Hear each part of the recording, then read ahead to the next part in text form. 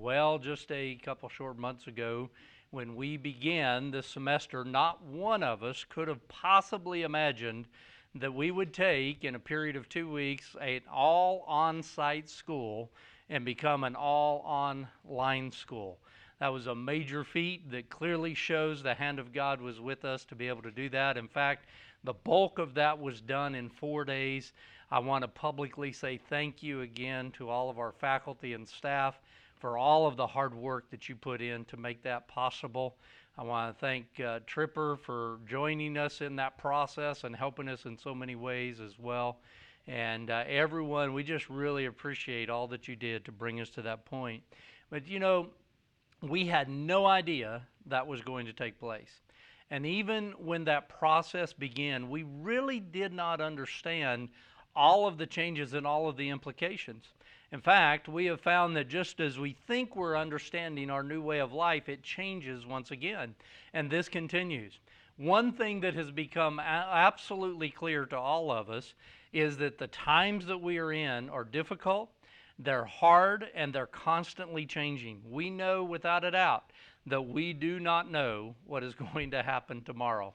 That has become a very real understanding in our life. We realize that things are changing, and things change so rapidly that we don't know from one moment to the next exactly what is going to come our way.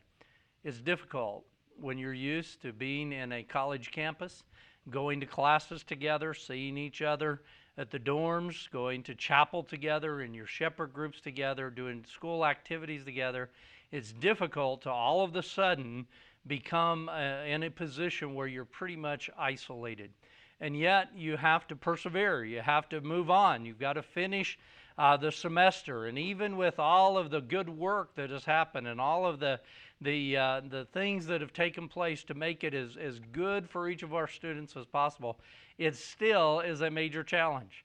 It's always a major challenge to juggle all of the things that we have on our schedules.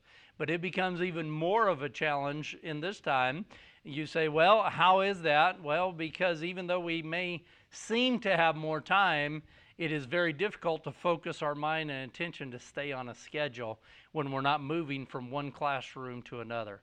With all of the changes and all of the difficulties, how in the world can we do what our mission statement says? How can we gain the mind of a scholar, the heart of a shepherd, by having and exhibiting the perseverance of a soldier? Can we persevere? Can we finish this semester? Can you finish this semester? That may be questions that are going through your mind. Maybe you say, well, I'm not really cut out to do online work. How's this going to work? I don't know if the technology will work consistently where I'm at. How is that going to work? Can I persevere? That's got to be a question in many people's minds today. You know what? Believers in the first century were asking the same question. In 68 AD, they didn't know if they could persevere. The Apostle Paul, who had been arrested and beaten many times, had now lost his life. He had become a martyr for the faith. Not only had Paul been killed by Nero, but so had Peter. And so the two primary apostles that everyone looked to were both dead, had lost their lives for being faithful to the Word of God and to proclaim the gospel message. In addition, Nero began to just simply blame all of Rome's problems on the Christians. He found them a good scapegoat, and so really for the first time, the persecution began to expand outside of just Rome, outside of just Jerusalem, and it was no longer localized, but it was becoming an empire-wide persecution of Christians. And with their leaders lost, no doubt, they were saying, can we survive? Can we persevere? To add insult to injury, young Timothy had done his best to get to the Apostle Paul. We know in 2 Timothy chapter 4, Paul told him, come before winter so that you'll see me. He did his best to get there, and we have no idea if he actually made it before or after Paul's execution. But he made it to Rome. He was arrested himself. So now not only did the church at large know the persecution was going worldwide, Not only did they know they had lost Paul, not only had they lost Peter, but now Paul's young protege in the faith was imprisoned himself. What was going to happen? Could the church survive? And into the midst of that, God sent a message through the inspiration of the Holy Spirit by the hand of the author of Hebrews to them to say, yes, you can persevere. You see, the answer to the question that they had, and the answer to the question that you may have, can I persevere through this time as a student of NEBC? Can I persevere through this time as a faculty member or a staff member of NEBC? Can I persevere just simply in this difficult time that we're facing as a believer in Jesus Christ? And the answer is yes, you can.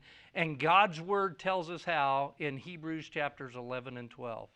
So I want you to open there with me, and we're actually going to begin in Hebrews chapter 12. I know some of you are a little afraid right now while you're turning there or opening your phone to that text, because you say, well, we know how long President Ballard can preach on one verse, and if he's doing 2 chapters, we're in trouble. Well, don't worry about it. We're going to not spend that much time. I'm not going to go word by word through these 2 chapters for you. We're actually going to begin in chapter 12, and I want you to either follow along or listen as I read the first 2 verses. Therefore we also, since we are surrounded by so great a cloud of witnesses, let us lay aside every weight and the sin that so easily ensnares us. And let us run with endurance the race that is set before us, looking unto Jesus, the author and finisher of our faith, who for the joy that was set before him endured the cross, despising the shame, and sat down at the right hand of the throne of God. In these 2 verses, we are introduced to some principles about how you and I can persevere for the rest of this semester. We know that we sing the alma mater. In fact, I started to have the team sing it today, but I decided not to do that and spring it on them at the last minute. But we know that in the alma maters, we sing that last verse talks about the fact that we are going to persevere as soldiers. But how can we do that? And we find the key to that right here in these 2 verses that we read, and then extending back into chapter 11 just a little bit. I want you to notice 3 truths about how you can persevere and finish this semester and finish it well. First of all, I want you to see that we will persevere by considering the examples that we have before us.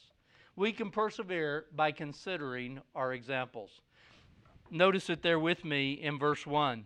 Therefore we also, since we are surrounded by so great a cloud of witnesses. No, we're not talking about the Google cloud. Okay, that's not what we're talking about there. But what we are talking about is a mass of people. That is what the author of Hebrews is communicating. He says, listen, because we are surrounded by this great mass of people that stand as an example of persevering through good times and through difficult times, therefore we must consider their example, and that will help us to persevere. Right in the middle of the next verse, he gives us the key phrase where he says, let us run with endurance the race that is set before us. This is what you must do. This is the command of God. If you are going to be faithful to God, you must persevere. You must endure. You must finish the race. But how do we do that? And we do it first by remembering the examples that God has given us. In fact, these 2 verses come on the heels of what we know of as the faith chapter. We will not read it all, but I want you to just note a few verses with me. Look in chapter 11 and verse 5. By faith Enoch was taken away so that he did not see death, and was not found because God had taken him. For before he was taken, he had this testimony that he pleased God. But without faith it is impossible to please him. For he who comes to God must believe that he is, and that he is a rewarder of those who diligently seek him. By faith Noah, being divinely warned of things not seen, moved with godly fear, prepared an ark for the saving of his whole household. Look at verse 8. By faith, Abraham obeyed when he was called to go out to a place which he would receive as an inheritance, and he went out, not knowing where he was going. Look at verse 11. By faith, Sarah herself also received strength to conceive seed, and she bore a child when she was past the age, because she judged him faithful who had promised. Look at verse 13. These all died in faith, not having received the promises, but having seen them afar off, were assured of them, embraced them, and confessed that they were pilgrims, strangers and pilgrims on the earth. Look at verse 17. By faith, Abraham, when he was tested, offered up Isaac.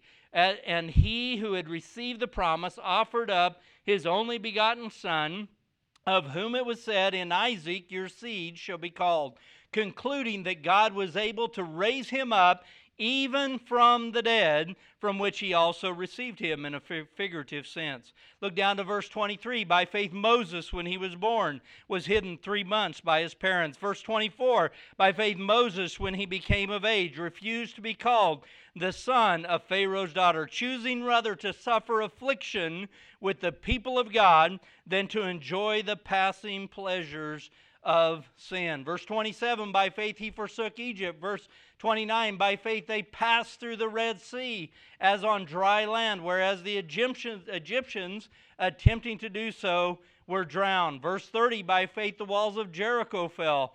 Verse 32, what more shall I say? For time would fail me to tell of Gideon and Barak and Samson and Jephthah, and of David and Samuel and the prophets, who through faith subdued kingdoms, worked righteousness, obtained promises, stopped the mouths of lions, quenched the violence of fire, escaped the edge of the sword, out of weakness were made strong, became valiant in battle, turned to flight the armies of the aliens. Women received their dead, raised to life again. Others were tortured, not accepting deliverance that they might obtain a better resurrection.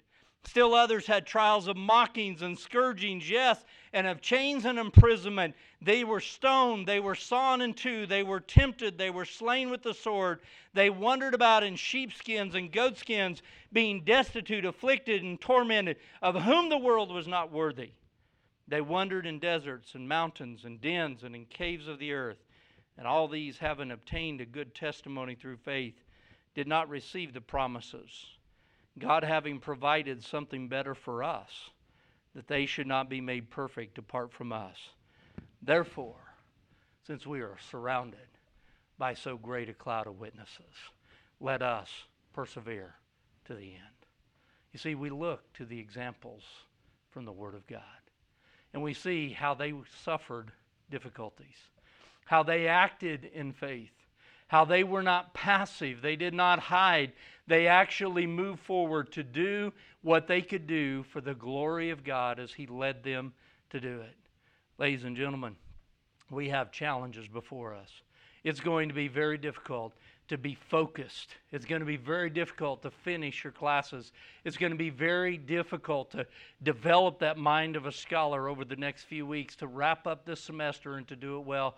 But ladies and gentlemen, God called every one of us to this school. He has brought us to this moment, and He knows what He's doing. We can trust Him, and we must move forward in faith. And ladies and gentlemen, not only do we need to continue to develop the mind of a scholar, but we've got to develop the heart of a shepherd. We've got to care for those people around us. We've got to look for opportunities to minister to those who are in our area. And I know we're isolated, and I know we're very limited on the interactions that we can have. But listen, I want you to know that God is in the business of opening doors of opportunity even when every other door seems to be shut. Just over the weekend on Friday night and then again on Saturday, I shared this in our live streaming of our church service on Sunday. But in those 2 days, God gave me 2 opportunities by people texting the wrong number. It was somebody else's number. The first guy texted me, he was actually looking to buy half a beef to put in his freezer. He wanted to get this done while there was opportunity, and he was asking me for it. He thought I was somebody else, but through that opportunity, God just put it on my heart. I'd been praying. God give me an opportunity to share the gospel with someone today. I don't know how it's going to happen, because people are staying across the street and that kind of thing from each other. And then this guy texts me, and all of a sudden the Lord said, there's your opportunity. And I asked him if he was to die, if he knew for sure that he would spend eternity with God. And he said he hoped so, and that started our process. And we went all the way through the gospel together. Come to find out, he had trusted Christ a long time ago in a Baptist church, but he had not been walking with the Lord, and it was an opportunity to call him back into a close relationship with Jesus Christ. Listen, God can open opportunities, just be watching for them. There are ways that you can help in your community. Ask God to show you how that you can do that. We must press forward in developing the mind of a scholar, but also that heart of a shepherd. And we do that by persevering as soldiers in this time. This text tells us how, by looking at the examples before us. Some of these that we read are great victory moments. But remember that last section that we read. That's the part of Hebrews chapter 11 that we would probably rather not focus our attention on. Because we see of those who were beaten, who were stoned, who were cut in half.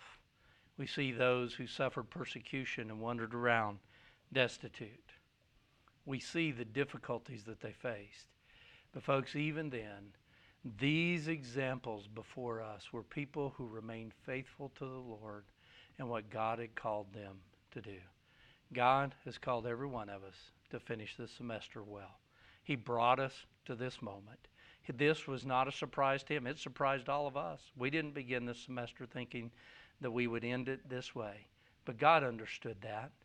And he is there to help you to finish well. And I want to encourage you today to look at the examples to be able to persevere. We will persevere by considering our examples. But we also will persevere by casting off our entanglements. Look with me again at verse 1. Therefore, we also, since we're surrounded by so great a cloud of witnesses, let us lay aside every weight and the sin that so easily ensnares us. It says there's some things that if we're going to persevere, we've got to cast off. There's some things that we've got to lay aside. Now, immediately, our mind, when we start talking like that, thinks of the latter part of that verse, the sin that so easily entangles us. And that certainly is one of the things that he tells us we must lay aside. That's one of the things that we should cast off. There are many places in Scripture that tell us to put away the works of the flesh, to put away the deeds of the old man. And this is a repetition of that concept, putting away sin. The sin in our life, constantly seeking God, saying, Lord, show me where there's sin so that I can confess it and so that I can cast it away, so that I can put it off, because if I don't, it will entangle me. It will entrap me. It will ensnare me. It will distract me. That word that we see there for ensnare could mean ensnared as in captured, or it could mean just simply distracted. Sin does both. Sin distracts us from the things that God wants us to do.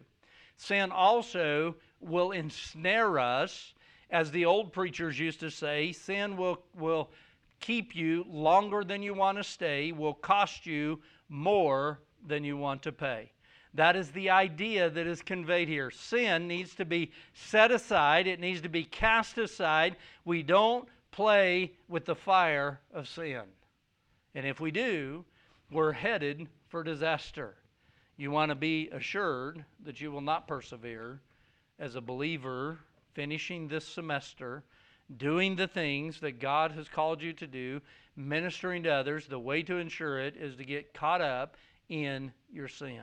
He says, cast it aside and you will be able to persevere. But there is another concept, and he doesn't even begin with sin. And it's something we need to understand. He says, let us lay aside every weight. The idea of laying aside every weight is not talking about sin in your life. It's not talking about don't lie, don't cheat, don't steal, don't watch pornography. It's not talking about those things. That is included in the second half and the issue of sin. But what the first half is about is it's about this. Don't let the other things that are not so important distract you from doing what God wants you to do. We have so many distractions. We have so many things that are okay things, but they're not good things. We have so many things that it's okay to do them. It's not sin if we are engaged in that. But if we get caught up in that at this moment, it will keep us from finishing the task that God has placed before us. It will keep us from developing the mind of a scholar and the heart of a shepherd. And so we need to set those things aside. There are things that I love to do that I just don't do very often because they are not so important as to what God has called us to do. But it means more than that. Because there are some things that are not just okay, they're good things. There are good things in life that we could do. But they're not the best thing for us right now. You see, right now, we need to be very careful in how we choose our time, to spend our time. We need to be very, very careful in how we choose to spend our talents, our abilities. We need to be very, very careful in how we choose to spend our treasures, what money we have, whether it's a little or whether it's a lot. More so than at any other time. That is a reality of the changing world that you and I live in.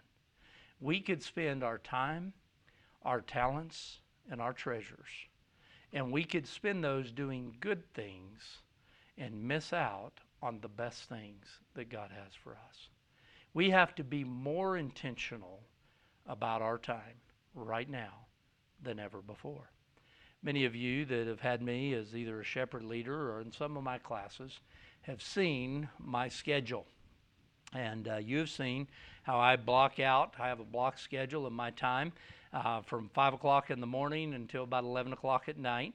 And in between there is just all one color that says sleep, and I don't always get that.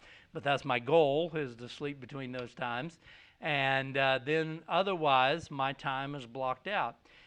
Those who have worked in my office also know that even my scheduling of appointments is based upon that, and I am very intentional about how I spend my time. I want you to know that in the last 2 weeks, I have, as disciplined as I've tried to be in my life about time and time management, the last 2 weeks have been a challenge for me, and they're going to be a challenge for you. And we must constantly evaluate, what do I need to lay aside? What do I need to say, you know what, this isn't that important because I've got to do what God wants me to do. I've got to develop that mind of a scholar. I've got to develop that heart of a shepherd in caring for other people. So I'm going to have to put some things that I would like to do aside so that I can accomplish what God wants me to do. We all know that Dr. Williams likes to run. And he's liked to run for as long as I've known him. In fact, when I first met him over in New Hampshire, he used to run all over through Hooksett and back over to where his house was over in West Manchester and through the college campus that he worked on at that time. Then it was Southern New Hampshire College, now Southern New Hampshire University. And we know that he enjoys doing that. In fact, I don't know if you know this, but he's actually ran marathons before and all kinds of stuff like that. And so I've watched him when he was running. I've seen him when he was running as I was driving down the road, and I have noticed something about him. Dr. Williams, he's not a big guy like me. So this time of year, when we might have cold snaps, he needs a lot of clothes. He might have on a T-shirt and a shirt and a vest and a sweater and a jacket and then a heavy coat over that. But do you know, when I have seen Dr. Williams running, I have never seen him running in an overcoat. That's not what he does. When he is running, he lays aside his overcoat. He takes off that bolo tie that he wears everywhere around here. He takes off his Western shirt. He takes off that cowboy boots. He doesn't wear, much as I like to see him in his cowboy boots, he doesn't wear them when he's out running. But instead, he wears these little shorts and this tank top shirt, and he wears these tennis shoes with these short little socks, and he goes out there and he runs. And that's what, now I know you're all laughing and you're saying that's not fair. He's in his basement. He can't even get you back, President Ballard. But I'm sure he'll find a way to do so. But anyway, we see him run that way. Why? Because he understands that when you're going for a marathon, you do not put on coats. A coat is a good thing in Vermont, particularly in January, February, and March. But a coat is not a good thing when you're running a marathon. We need to lay aside some good things to focus our mind on doing what God has called us to do. The text teaches us that we can persevere, and we will persevere. We will persevere if we will consider our examples. We will persevere if we'll cast off our entanglements. But then third, we see in this text that we will persevere if we concentrate on our Savior. Look at verse 2. Looking unto Jesus, the author and the finisher of our faith, who for the joy that was set before him endured the cross, despising the shame, and sat down at the right hand of the throne of God. Ladies and gentlemen, we glance to our examples, but we gaze at our ultimate example. We gaze at the Lord Jesus Christ. Listen, you can lay aside your entanglements and you can consider all of the great witnesses in the Word of God and examples of faith that you have known in your life. But the ultimate thing that is going to help you persevere is by looking to Jesus. The word look literally means to consider very carefully and intently. It is the idea of your eyes are fixed on Him. Your eyes are fixed on Jesus. And it tells us He is the author and the finisher of our faith. That means it is because of Him that we can even have faith.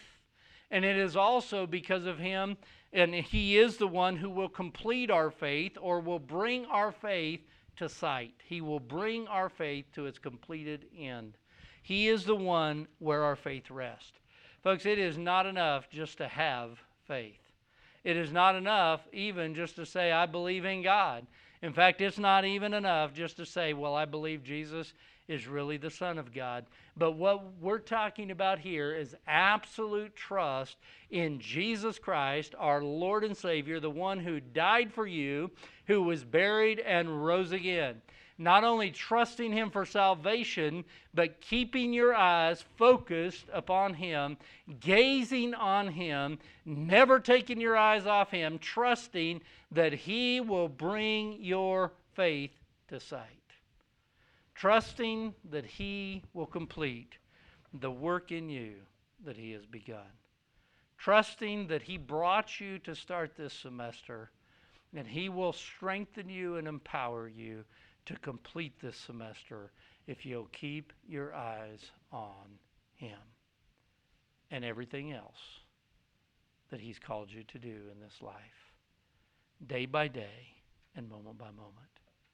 You know, one of the ways that God prepares us for the future that He has for us when we're in college is by teaching us to trust Him more today. And that prepares us to trust Him more in the future. This moment in time is not what any of us chose. This is not what we want. This is not what I want. I want to see you. I told you in an email last night, faculty, staff, and students, that I miss seeing everybody in the hall. Sometimes on a very, very busy day, I'll just come out the door and just look over at Miss Carter and say, I'm going for a walk. I'll be back. And what I do is I just walk and I look and I see you in classrooms and I see you in the study and I see you playing pool and I see our professors and our staff working in their offices. And it's just a comfort and a joy and a blessing to me to see everyone doing exactly what God has called you to do. And I miss doing that today. It's not something that I chose. It's not something that you chose to be where we're at.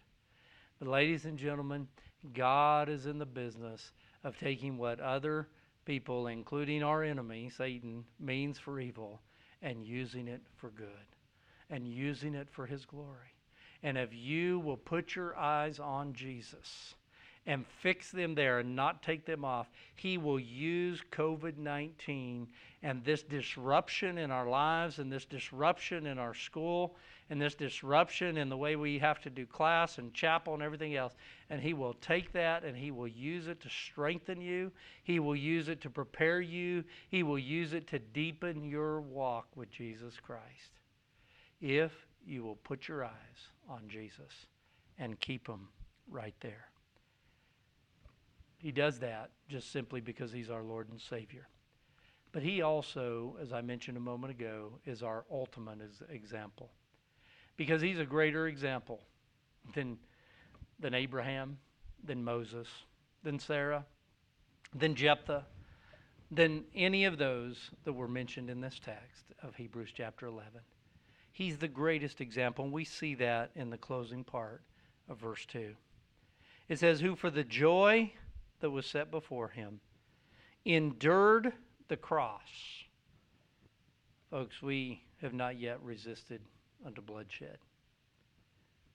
We've faced some difficult times, and we're facing them right now. But we've not yet resisted to bloodshed, even as Paul or Peter. But Jesus endured the cross. He endured the most torturous death that the Roman Empire ever did. He endured that for you and me. But when it says he endured the cross, it doesn't just mean the physical pain that he went through.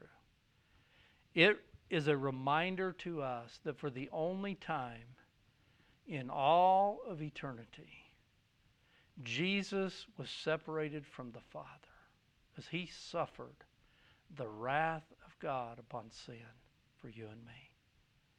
Every sin you've ever committed, every sin I've ever committed, every sin every individual who has ever lived on the face of the earth committed was placed on Jesus, and Jesus suffered the wrath of the Father upon sin for you. He endured that. Not only the physical pain, not only the emotional pain, not only the mental pain, but the spiritual pain for you and for me. And it was shameful. Hanging on a cross just of itself in the Roman Empire was a shameful thing. Hanging there in disgrace. But notice what the text says. He despised the shame. That means it was as nothing to him. The shame was just like, oh well. It wasn't a big thing. We're so worried about what other people think that we easily are shamed. But Jesus was in the ultimate position of shame. And he looked at it as nothing. Why? Because look again at the first part. Who for the joy that was set before him. Jesus didn't look at the circumstances. He looked to the other side. Jesus didn't look at the circumstances. He looked at what was coming after the cross. He didn't just look to Friday. He looked to Sunday morning when he rose from the dead. He didn't just look to rising from the dead, but he looked to that 40 days when he would appear to his disciples and he would teach them for 40 more days, even with 500 at once, preparing them for the task that he had for them to carry the gospel to the ends of the earth. Jesus didn't even just look to there, but he looked to that moment that we read about in Acts chapter 1 when he would ascend back to heaven and he would go back to the Father's presence and he would be seated at the right hand of the throne of the Father. He looked for the end. And folks, Jesus didn't even just look to the moment he would sit down at the right hand of the Father. But he was looking to the ultimate joy of when he will step out on the clouds and come back for his children. And he was looking for the ultimate joy when with his children he will return to this earth and establish his millennial reign. And he wasn't just looking to the millennial reign, but he was looking to all of eternity in a new heaven and a new earth where there will be no more pain, no more sorrow, no more death, no more crying. He was looking to the future. How can you endure? Yeah, you do it by considering your examples. You do it by casting off your entanglements. But you do it by looking and concentrating and gazing on our Lord Jesus, who will carry you through and who sets the example for you to look forward. Right there, wherever you're at, if you're watching at your kitchen table or sitting in your most comfortable chair or in your bed or in your car, wherever you're at, I want to ask you just to bow your heads just for a moment. Right there where you're at. With your heads bowed and eyes closed, this is what I want you to do for just a minute with me. I want you to forget about the room that you're in. And I want you to look forward in time to a day when we're all gathered back together again. And we're rejoicing at that next chapel service when we're all in the same room. At your next class time, hanging out in the commons over at the Hebrews Cafe, playing pool together. Now I want you to look past that to that moment when you cross the graduation stage. And you shake Dr. Williams' hand, and you shake my hand, you shake the hand of the trustee, and you receive your diploma. I want you to look past that to the day that you step out from this place and you serve God wherever it is that He has you to serve. And I want you to look past that to the day that everyone stands around your grave and your spirit enters heaven. And you look to Jesus. And now not just by faith, but you look to Him in sight. And you hear Him say, "Well done, my good and faithful servant. Enter into the joy that I have set before you." Ladies and gentlemen, if you will keep your eye on eternity, if you'll keep your eye on Jesus, then you will persevere. You will finish the race that God has set before you, no matter what obstacles are thrown in your way. You will do what God has called you to do. Father, we come before you. God, we ask that you would help us to, yes, look at our examples and persevere. Father, we ask that you would help us to get serious about managing our time, our talents, and our treasures. And lay aside everything that distracts and that will entangle us and keep us and distract us from accomplishing what you have placed before us. Father, some of them are good things, but they're not the best things for this moment in time. Give us wisdom to distinguish that. And give us the strength to cast aside those weights that easily beset us. Father, help us to keep our eyes on Jesus. Help us to concentrate on Him. Help us to glance at the examples, but help us to gaze at the ultimate example.